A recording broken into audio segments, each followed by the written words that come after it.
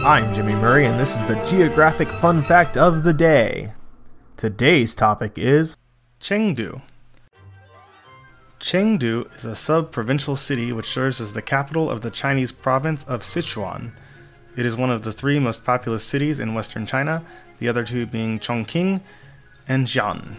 As of 2014, the administrative area housed 14,427,500 inhabitants, the largest in Sichuan, with an urban population of 10,152,632. Chengdu is located in central Sichuan. The surrounding Chengdu Plain is known as the Country of Heaven. Its prehistoric settlers included the Senxingdui culture. The site of Duji Angyan, an ancient irrigation system, is designated as a World Heritage Site. The Jin River flows through the city.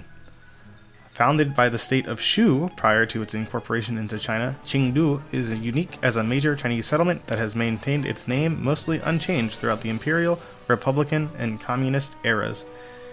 It was the capital of Liu Bei Shu Han during the Three Kingdoms era. Hey, don't forget to suggest ideas for future shows on Facebook or Twitter at the Kid Friendly Podcast Network. Thanks for listening to Geography on the Kid Friendly Network. Music by Kevin MacLeod. I'm Jimmy Murray, and this is executive produced by Chris Kremitzos.